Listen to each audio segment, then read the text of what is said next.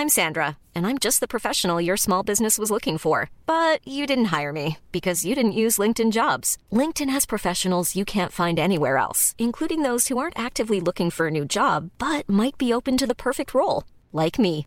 In a given month, over 70% of LinkedIn users don't visit other leading job sites. So if you're not looking on LinkedIn, you'll miss out on great candidates like Sandra. Start hiring professionals like a professional. Post your free job on linkedin.com/people today. Many of us have those stubborn pounds that seem impossible to lose, no matter how good we eat or how hard we work out. My solution is PlushCare. PlushCare is a leading telehealth provider with doctors who are there for you day and night to partner with you in your weight loss journey. They can prescribe FDA-approved weight loss medications like Wegovy and Zepbound for those who qualify. Plus, they accept most insurance plans. To get started, visit plushcare.com/weightloss. That's plushcare.com/weightloss. Ja, men du vet, det var så sjukt gräsligt mello med de här 3 manliga programledarna. De var fullständigt vedervärdiga unga manspread-fjantar. Och hade så här usla skämt, du vet, så här. Ja, mitt i programmet så sa hon så här: ja, nu är det snart dags för det viktiga avgörandet i det här programmet. Ja, du menar då säger den andra: du menar omröstningen, vem av programledarna, alltså vem av oss som är snyggast? Och då säger den tredje: ja, fast det vet ju alla att det är ju jag. Den nivån var det. Vilket Mello pratar du om? 1973. Ja, 1973 i Italien. Nej, det här var 2017 i Ukraina. Och det var en mardröm. Men du kanske var deras take på feminism. Ja, alltså de celebrerar mångfalden. Och så dunkar de in 3 programledare, män. Hunkar. Vita fjanthunkar. Men, och sen var det alla artister som var skitnervösa, flera av dem. Den belgiska sångerskan är ett unikt exempel på en människa som knappt vågar gå in på scenen. Hon sätter inte en enda ton. Det var fullständigt en ganska bra låt, men hon sätter inte en enda ton och ändå går hon vidare. Men måste vi prata om Melodifestivalen? Det är väl klart att man måste prata om Melodifestivalen. Nej, men det måste man ju inte. Den får jättegärna finnas, men man kan ju också gå in på valfri kvällstidning där det finns 10-12 artiklar, det första som händer, och läsa om det. Det här är ju en podd som kanske... Kan vi inte prata om andra saker än Melodifestivalen som inte får plats där? Eller? Ja, vi kanske måste det då. Vi kanske måste börja på riktigt på allvar. Annars kommer jag haverera på att du pratar om Melodifestivalen. Det är ju Haverikommissionen heter ju podden. Okej då. Eller hur? Då får du börja haverera. Ja, men då börjar jag med mitt veckans haveri. Bra. Ja. Förutom Melodifestivalbevakningen. Den är inte så mycket att bry sig om egentligen, tycker inte jag. Men vi kan väl lämna den. Ja, vi lämnar den. Jag återkommer till den nästa vecka. Lova mig att jag får göra det. Alltså jag kan inte... Du, ordet. Ja, men allt det gräsliga och allt det underbara och allt det vidriga måste vi återkomma till. Efter finalen. Efter finalen. Ja. Jag såg en sak som var intressant med Melodifestivalen. Det var nu att Robin Stjernberg ju hade skrivit Robin den andres låt. Ja, så det är så 2 Robins som du kan inte låta bli att prata om. Du kan inte låta bli att prata. En av låtarna hade skrivits av John Ballard. Som man ju kan tänka sig att det är ju någon engelsman, men det är ju en sån här svensk kille i Göteborg som har en liten studio där och som var med och skrev Ace of Base sämsta låtar. Han lever 2017 och skriver låtar i Mello. Nej, jag vill inte prata om Melodifestival. Det här var inte Melodifestivalpodden. Jag har ett haveri, jag vill ha en grej som jag verkligen vill ta upp och gå till botten med. Ja. Kollar du på tv-serier? Absolut. Jag också. Det gör väl vi alla. Ja, och det som gör mig jätteirriterad på sista tiden, det är att jag har varit så fullständigt fast i flera tv-serier. Du vet, som man är så här, struntar i att städa såklart, men kanske lite i en del jobb till och med. Och sköta sin personliga hygien. Absolut. Dra ner persiennerna på dagen så att det känns, man kan lura sig att det är kväll så att man bara får fortsätta att titta på sin tv-serie och se vad det egentligen är som ska hända. Jag vet hur det känns. Ja, men det är ju det. Men på senaste tiden så har jag upptäckt att så här, man tittar och liksom försakar sitt liv för ingenting. För ett stort fett antiklimax. Det vill säga slutet på nutida, samtida tv-serier är inga slut. Man får aldrig veta egentligen vad det är som händer. Eller så är det någonting betydelselöst som är själva svaret på gåtan. Och naturligtvis målet är ingenting och vägen är allt. Jag förstår att det är det. Men jag känner mig lurad. För att de inte tar slut. För att man, alltså... Men de tar slut. Ja. Men man tittar, till exempel Stranger Things, har du sett den? Nej. Men det är en väldigt så här, 80-tals visuellt mässigt skräckserie. Stand by me, fast i uppdaterad version och sådär. Jättespännande och man sitter helt klistrad. Jag minns inte ens vad som var själva liksom, hur mysteriet löstes, vad det här mystiska som man letade svar på, vad det var. Jag kommer inte ihåg. Sen såg jag Big Little Lies. Där också, vem är mördaren? Vem blir mördad? Vad är det som händer? Och det slutar också, utan att avslöja slutet, så kommer man inte heller fram till någonting som känns så rafflande som själva avsnitten är. The OA också. Gräsligt dålig serie. Ja, men jag tyckte den hade sina spännande serier och det var lite fin och sånt där. Jag gillar den. Hon som spelar huvudrollen har ju varit med och skrivit manus också. Det tyckte jag var... Ja, men den var lite för flummig och lite för liksom science fiction-aktig för mig. Lite för overklig. Ja, ja, men jag gillar den. Men jag gillar inte att slutet också var icke definitivt. Nej, men du är ju en klok tjej. Du vet säkert varför det är så här. Ja, det är därför att vi ska titta på tv-serier. Inte för att vi ska få ett verk som någon har gjort med en historia, en början och en slut. Nej, utan vi ska fortsätta titta på Netflix. Nej, det är inte därför. Nej. Det måste ju vara därför att de är så vansinnigt sugna på att göra en säsong till. Och då kan det inte ta slut med att det blir en lösning. Men det kan så måste det väl ändå vara? Nej, fast det finns ju massor av Hollywoodfilmer där det finns ett slut. Ja, men det är ju filmer. Ja. Tv-serier, man gör en säsong och så hoppas man på att det blir en fantastisk succé. Alltså jag kommer ihåg, jag tror att det här startade dels i Dallas, men framförallt startade det med scener ur ett äktenskap av Ingmar Bergman. Jag kommer ihåg, fantastisk. Alltså jag kommer ihåg när jag satt och såg den. Och den var ju sjukt bra. Det var en borgerlig liksom, skildring av en borgerlig familj. Och så slutade det med och så tänkte jag så här, hur fan ska det här sluta? Och så kommer jag ihåg, jag var ju sjukt ung då. Jag kommer ihåg att det slutar med att det är väl Liv Ullmann och Erland Josefsson eller vad heter, så att det löses upp i att de står helt frågande och faktiskt inte vet vad som ska hända i deras äktenskap. Och så kommer jag ihåg just att jag tänkte så här, fan vad bra, hoppas det slutar precis här. Och så gjorde det. Och det var ju inte för att de skulle göra en säsong till. Eller kanske Ingmar Bergman hoppades på. Fast det tror jag inte han gjorde. Utan det är skönt med öppna slut. Han har ju gjort en uppföljare. Fast typ är det för sant? några år sedan. Har jag missat det? Ja. Ingmar Bergman. Ja, men... Är det Fanny Alexander? Nej.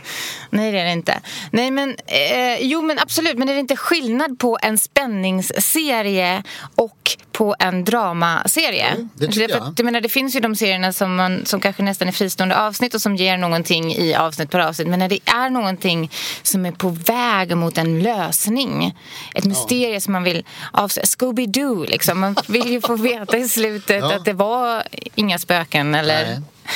Fast det var ju förmodligen spöken. Ja, men jag tror att det är precis så där det är. Alltså The Affair, har du sett den?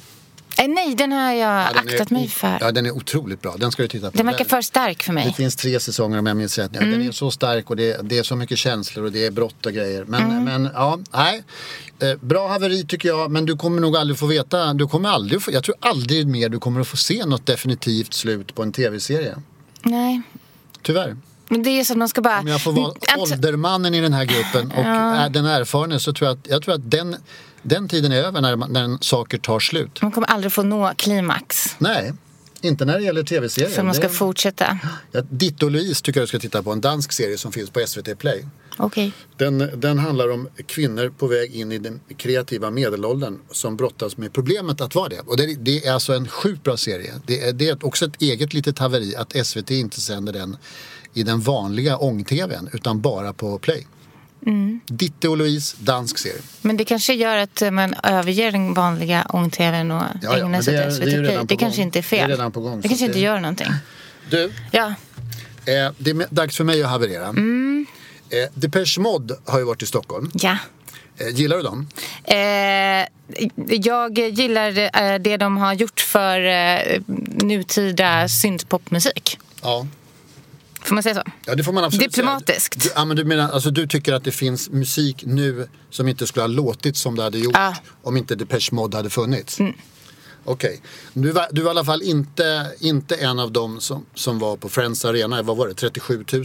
Ja, 37 040. Du var inte där? Jag var inte en av dem. Nej, det var inte jag heller. Men vi är överens om att Depeche Mode har satt stor prägel på musiken sedan 80-talet, eller hur? Sen kan man tycka vad man vill om dem. Men jag tänkte så här att de som har påverkat musiken för all framtid har ju de hade svårt att bli uppskattade i början. Så ofta, det finns ju några klassiska recensioner till exempel utav Beatles. Där de jämfördes med att de var skräniga och att de bara var långhåriga och helt omusikaliska. Och någon känd recensent, tror jag det var, som skrev att den här typen av gitarrpop har definitivt spelat ut sin roll, kanske redan om några veckor. För det är så dåligt. Så att Internet är en fluga. Ja, eller hur? Ines Usman. Jag var tvungen att gå och titta lite på vad skrev recensenterna när Depeche Mode kom till Sverige. Ja. Alltså nu eller första gången? 1982. Spelning på Ritz i Stockholm. Och då var jag tvungen att gå in. Jag har varit i Kungliga bibliotekets källare och tittat på om recensenterna var på den här Beatles-nivån eller om de var framsynta. Du har varit och bläddrat i läggen, ner i källaren. 7 våningar ner. Alltså, alla tidningar finns där. Allt du har skrivit i Expressen finns där lagrat och kommer inte, även det som inte finns på nätet, som har varit plusinlåst eller vad det heter. Allt ligger där. Och folk kommer att läsa det om 5 år och säga att den där Björk var ju lite... Det är där de kommer läsa det. Det var väl sådär. Nej då. Den här podden kommer att ligga lagrad där. Jag tror att allting är lagrad. Men tror du att recensenterna var liksom klockrent bra på att förstå Depeche Mode? Alltså du har ju lagt upp det som att nej. Vi ska se. Jag har en recension här. 21 mars 1982. Coolt. Herregud, Depeche Mode, Ritz, Stockholm. Herregud, tänkte jag när jag hörde Depeche Modes singel Just Can't Get Enough. Det är en klassiker. Det är en jättekänd låt. Herregud, tänkte jag. Det är om inte rockens så åtminstone syntpopens framtid. Det var den första syntpopskivan som var sprittande och glad och hade en enkel och lagom ambitiös melodi. Nu har jag sett Depeche Mode på scen. Och om det är någons framtid annat än de 4 berörda gossarnas, så ska jag nog be att få stå över en tid. Gossarnas tycker jag är ett väldigt talande språk där. Så ska jag be att få stå över en tid, skriver recensenten. Det var så att säga ganska lätt att få nog av Depeche Mode. Det är lite fyndigt ändå. 4 gossar alltså. 1 sjunger, 3 spelar syntar. Trumljudet är inprogrammerat. Bara själva inprogrammeringen lär ta en månad minst. Där är recensenten lite förnumstig, kan man tycka. Han menar väl att det är lite så här, hen menar att det är lite inte så rock'n'rolligt att programmera syntar, tror jag. Deras låtar är svaga, förutom Just Can't Get Enough. Det är de låter ungefär som den nya singeln See You, som är en meningslös sammansättning av stulna strofer. Det är dystert och pretentiöst, det går inte att dansa till, och de i publiken som rör sig kontrollerar noga hur den övriga publiken reagerar på rörelserna. Det verkar viktigare än musiken. Hen antyder att de är lite ängsliga, de som dansar där. Ja, okej. Jätteroligt. Man måste dansa. Om de andra dansar så ska man dansa, och då ska man likadant som de annars. Ja, då måste man liksom röra sig på samma lite hämmande sätt. Och att de dansar överhuvudtaget verkar vara lite tveksamt, dumt. De ser ut som välskötta gymnasieelever, och när jag stöter till ett vinglas efter konserten tittar en ung man på mig och säger till en annan man: Gud, så ofint. Det är naturligtvis inte rock det handlar om. Det är usel schlager och just nu ser några det här som rockens framtid. Jag har sett den och jag har spytt på den. Men efteråt undrade jag om den var värd det. Spyan. Det här är ju underbart. Är det? Ja. Är det inte, jag fattar inte varför inte jag gått och grävt efter recensioner under Stadsbiblioteket i Läggen. Det är ju jätteintressant. Jag tror att det finns en guldgruva av saker som inte var riktigt genomtänkta. Ja, men det kanske var genomtänkt. Jag tror att det här var genomtänkt. Vilken tidning tror du och vilken skribent om du får gissa? Herregud. Det är en hyfsat känd musikskribent. Är det du? Det är väl klart att det är. Dina gåtor är för lätta. Det var för att jag sa hyfsat känd. Bubblan. Okej, och Aftonbladet då, eller? Aftonbladet 1982 Vad fantastiskt. I mars. Jag hatade syntpop. Ja, okej. Jag gillade punk, nya vågen och allt sånt där, men jag hatade syntpop. Fast du ville att syntpopen skulle vara glad. Man hörde i början att du tyckte att det var någonting som var bra, för att du ville att den skulle vara glad och det var härligt och då var det bra, men nu fick du se dem och då var det dystert. Jag vet, men den där låten Just Can't Get Enough är ju en klassiker. Den sjunger de ju på fotbollsläktare till och med. Allt som Vince Clarke heter han väl, om jag minns rätt, gjorde är ju bra tycker jag, men han var ju tvungen att lämna det där töntbandet. Men alltså, okej, men om du recenserar din egen recension nu? Jag frågade en känd popjournalist och skivbolagsman som heter Lars Nylin, vad kan det här recensionen få för betyg? Och han var så snäll så han sa 2+. Jag tycker nog inte av det. Jag tycker att den får betyget antingen överkorsad geting eller 5 getingar. Ja. Den kan inte få något mitt emellan. Nej, det håller jag med om. Jag tyckte att den var väldigt, väldigt intressant. Ja. Men ja... Ska jag ge den ett betyg? Nej, eller? Jag vill inte det. Okej, men det är ju jättetråkigt att du inte var nu på Friends Arena och gjorde en recension igen när du fick se liksom rocken i framtiden. Ja, men det måste vara hemskt att se. Och svara dig själv. Alltså det liksom finns något motsägelsefullt i det där. Jag har lyssnat på den nya skivan flera gånger. Jag tycker den är värdelös. Har du lyssnat på den? Ja, jag har lyssnat på den en gång. Sen så tyckte jag faktiskt inte att jag behövde göra det mer. Men du tyckte inte den var bra? Nej, jag tyckte inte att den var bra heller. Och jag tycker att Depeche får jättegärna, de får ju turnera. Men det är precis samma sak som Kiss som spelade dagen efter faktiskt. Ja. Som inte drog riktigt lika många. Men där var det... jag har faktiskt skrivit upp det här. Det var mycket barnfamiljer där om jag fattar det. Ja, men det var 24 000 personer. Det är ändå mycket folk. Och jag vill bara säga Bob Dylan, om jag får återkomma till honom, att han också liksom fortsätter att turnera fast glansdagarna ligger bakom. Ja, det får de ju göra. Jag kan inte bli mer upprörd över att Depeche fortsätter turnera än att några av de övriga. De får finnas. De får finnas, absolut. Men de måste lämna plats åt andra också. Ja, men okej. Men ja, en sista fråga bara. Tyckte du någonsin från då de här, det är ju nästan, ja, det är över 30 år sedan. Tyckte du någonsin under den tiden att du hade fel recensioner? Har du någonsin gillat Depeche under den tiden? Nej, men jag gillar ju den låten. Och sen gillade jag Yazoo och allt sånt där som väl kom senare tror jag.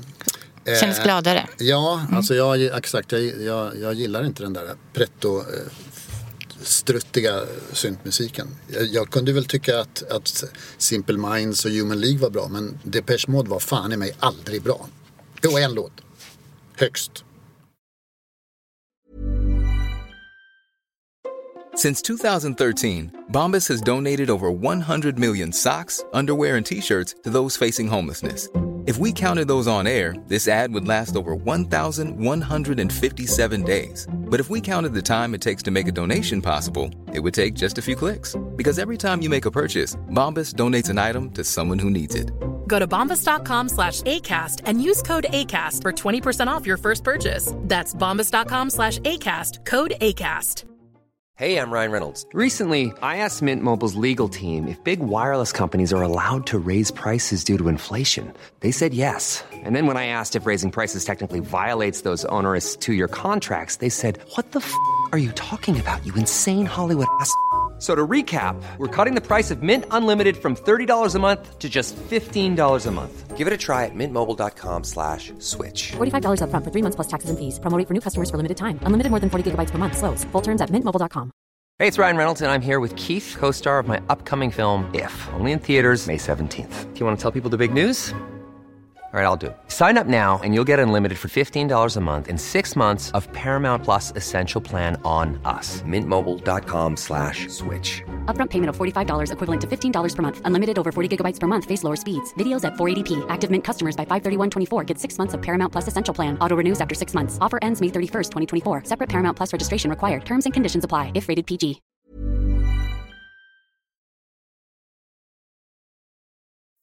Men ska vi gå vidare till lite ny musik då? Äntligen. Depeche släppte ju då en ny skiva, men vi får ändå inte räkna det som ny musik riktigt, tycker jag. Nej, långt ifrån skulle jag säga. Ja. Det kändes väldigt så här, daterat. Vi har ju pratat om sommarhits här. Och det känns ju naturligt att göra när vi går mot sommaren. Och jag tror att jag har hittat min sommarlåt. Sommarhit. Ja. Det är med artisten Iman. Och hon har gjort en låt som släpptes alldeles nu som heter Not Down for Whatever. Har du hört den? Jag har hört den. Jag har spelat den eftersom du hade förvarnat mig. Jag har spelat den en massa gånger. Och jag tycker att den är... Det är inte jag hävdade ju att Miriam Bryant blir en sommarhit förra veckan. Jag tycker det är inte alls på den sprittiga, glada nivån, somriga nivån. Däremot så tycker jag att den har massor som tilltalar mig. Bland annat så är det en låt som växer. Yes. Ja. Men varför tycker du att den är så bra? Nej, men jag tycker att den är jättebra. Iman är ju alltså, om jag ska förklara kort vem den här artisten är, så är det... Hon är svensk, eller hur? Ja, hon är svensk. Hon är stockholmare. Hon är låtskrivare. Hon är mest känd för att hon har varit med och skrivit Sara Larssons låt Lush Life. Supermega hit. Jättebra låt. Mycket bra. Hon har hon har släppt ett par låtar tidigare och har väldigt roliga idéer när hon gör sina låtar. Bland annat så har hon gjort en låt där hon gick igenom på ett närmast akademiskt sätt andra poplåtar ur närhistorien och såg hur de var skrivna utifrån hur kvinnor sågs på i låtarna kontra män. Och sen så gjorde hon en svarslåt på det, helt enkelt. Där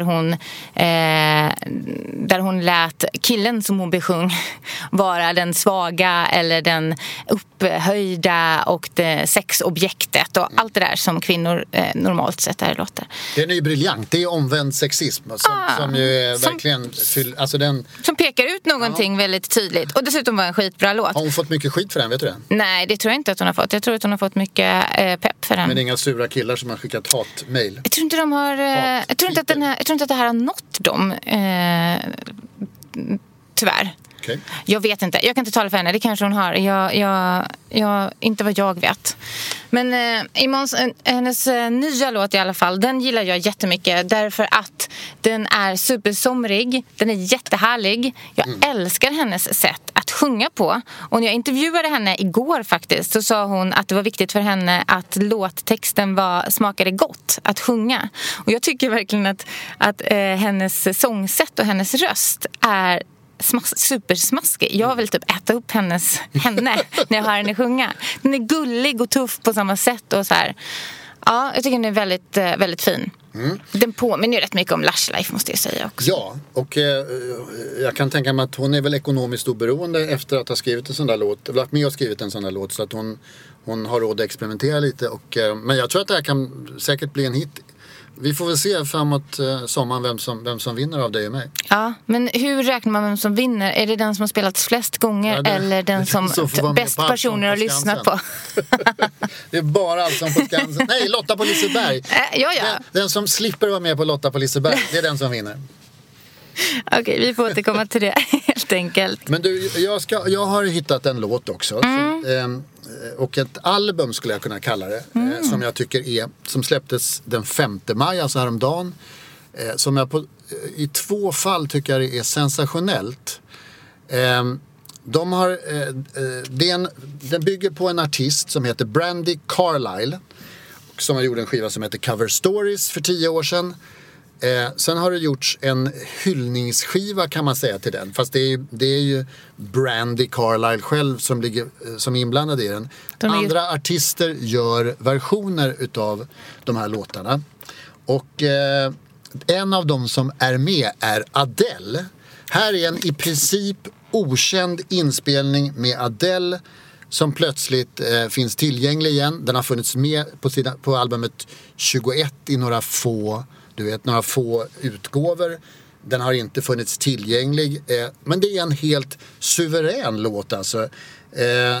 En sån här ballad, du vet, som Adele är den enda som kan göra såna där. Det är bara gitarrkomp. Det är liksom... Adele sjunger på ett sätt som det liksom fyller ut alla tänkbara utrymmen. Har du lyssnat på den? Jag har lyssnat på den. Tycker du att den är gräslig? Nej, det tycker jag faktiskt inte. Nej, jag tyckte den var klockren. Precis som du säger så, allt som Adele är när hon är som bäst är ballader och sen så hennes röst som bara så här, tar över allting precis. Nej, jag tycker inte alls att den var gräslig. Tyvärr. Jag måste hålla med dig om att det var en super Adele-låt. Ja, alltså jag menar, de här sångerna som Adele har gjort om kärlek som har gått åt helvete. Här är ju en låt sån. Den är skitfin, det är en melodi som bara växer och den skulle kunna bli hur stor som helst. Det är ett välgörenhetsprojekt. Barack Obama har skrivit texten till konvolutet.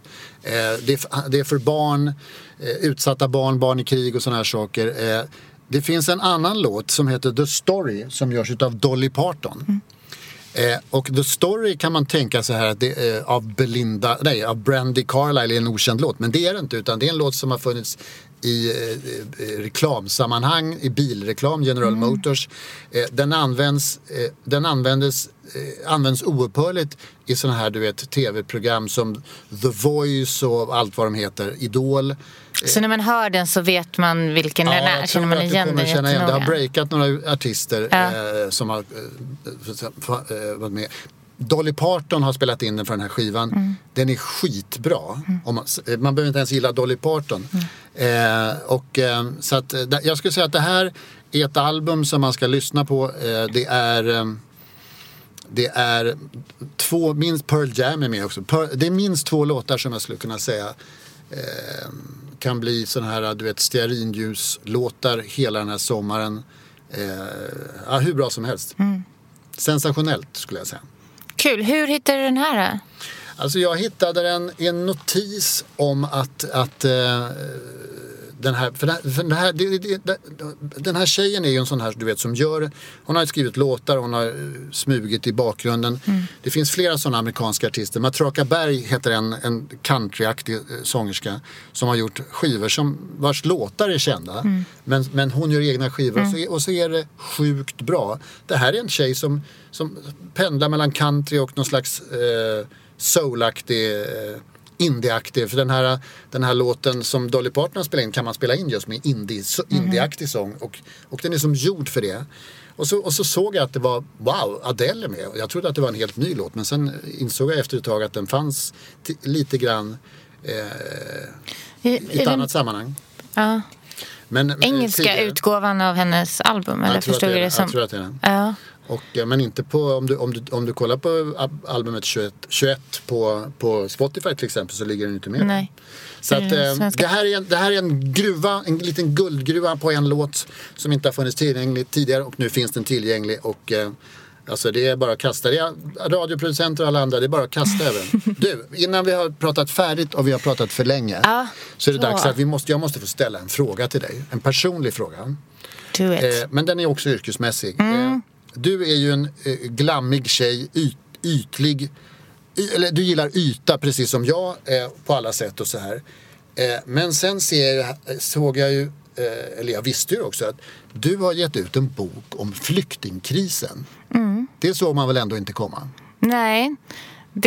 Du tycker att det är kontrasten att skriva om pop och bry sig om ytliga saker och flyktingkrisen är oväntad. Ja, det tycker jag den är. Alltså, jag tycker att de flesta som håller på med populärkultur snöar in på det och nördar in. Men, kan man nörda in på liksom Imans sexistiskt omvända texter och engageras och skriva en bok om flyktingkrisen på Medelhavet? Berätta. Nej, men man kan ju det såklart, därför att det angår ju oss alla vad som pågår omkring oss. Och det är ju kanske ganska få människor som bara har ett enda fokus i livet och sådär.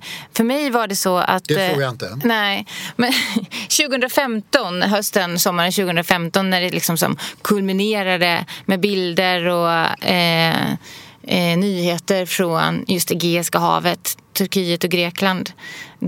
Då kände jag just att sitta och skriva om Iman eller andra saker hemma kändes totalt meningslöst och falskt och så, som att jag hade skygglappar på och visste att det hände massa saker så att jag skrev om det där.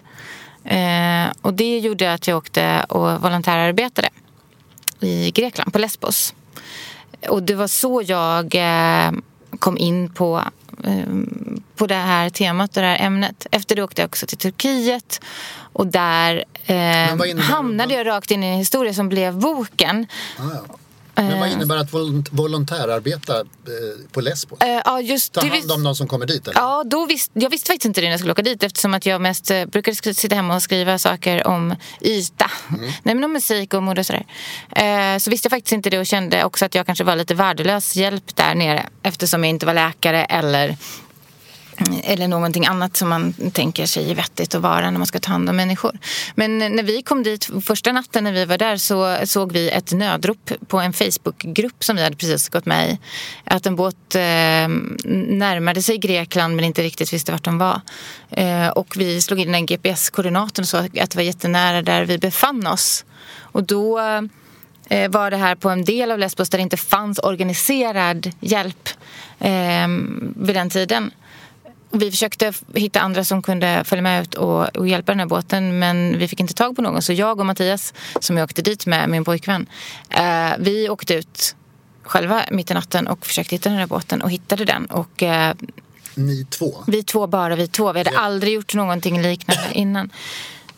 Och alla mådde bra men var blöta och kalla och rädda och vi liksom hjälpte dem att transportera dem till det lägret dit där de skulle få vänta. Så vi kastades in i allting det väldigt så abrupt och stenhårt. Och sen var det som vi mestadels gjorde där. Alltså tog emot båtar och försökte hitta båten när de gick i land. Sen fortsatte ni med det? Sen fortsatte vi med det och sen så kom vi till Turkiet, därifrån de åker. För jag ville ta reda på hur det var där. Och när vi var där så sjönk en båt utanför de här paradisstränderna där vi bodde på ett litet hotell. Och den båten drabbades vi av. Båtens öde drabbades vi av extremt hårt. Vi kom in det var bara 12 personer som överlevde. Vi träffade dem. De satt fängslade inne på ett turkiskt militärfängelse. Sen var vi inne på ett annat turkisk polisstation och fick se bilder, identifiera de döda. Och det var ingen annan som hade gjort det. Och vi visste att ingen annan skulle göra det eller koppla ihop det med deras anhöriga och sådär. Så för att återkoppla till din fråga om att skriva om andra saker och sen skriva en bok om det här eller vara engagerad i flyktingkrisen, så var det väldigt svårt att komma hem efter det. Att ha med sig bilderna och historierna om vad som hade hänt den här båten och kanske känna att det ansvaret vilade på mig. För ingen annan tog det, liksom stor organisation eller sådär. Men samtidigt ändå ha ett jobb som handlade om kanske att gå på Ellegalan. eller recensera en skiva. Intervjua Benjamin Ingrosso gjorde jag några dagar efter jag kom hem. Det kändes superbesarrt. Medan du tänkte på krisen och de båtarna som var i fara. Men den här boken handlar om den första båten. Eller handlar det om båten som gick under? Den handlar om båten som gick under när vi var i Turkiet. Om människorna på den och om vad den faktiskt utsattes för. Därför att vi kom över en hel del historier men också tekniska bevis för att den hade utsatts för ett riktigt juridiskt brott. Inte bara liksom hemskt att de drunknade där, utan den träffade på ett stort fartyg där ute på havet som inte hjälpte dem utan såg till att de sjönk istället. Berätta för lyssnarna vad boken heter. Den heter Båt 370. Döden på Medelhavet. Och ja, det är någonting helt annat. Men den tycker jag att alla ska läsa. Tycker jag också. Och så tycker jag att man, oavsett vad man arbetar med eller vad man gör på sin vanliga tid, så kan man gott engagera sig i saker som känns viktiga just nu. Tack för idag, Anna. Nu är vår tid ute. Tack. Hey, it's Paige DeSorbo from Giggly Squad. High quality fashion without the price tag. Say hello to Quince. I'm snagging high-end essentials like cozy cashmere sweaters, sleek leather jackets, fine jewelry, and so much more. With Quince being 50 to 80% less than similar brands. And they partner with factories that prioritize safe, ethical, and responsible manufacturing. I love that. Luxury quality within reach. Go to quince.com/style to get free shipping and 365-day returns on your next order. Quince.com/style. Imagine the softest sheets you've ever felt. Now imagine them getting even softer over time. That's what you'll feel with Boll & Branch's organic cotton sheets. In a recent customer survey, 96% replied that Boll & Branch sheets get softer with every wash. Start getting your best night's sleep in these sheets that get softer and softer for years to come. Try their sheets with a 30-night guarantee. Plus, get 15% off your first order at bollandbranch.com. Code BUTTERY. Exclusions apply. See site for details.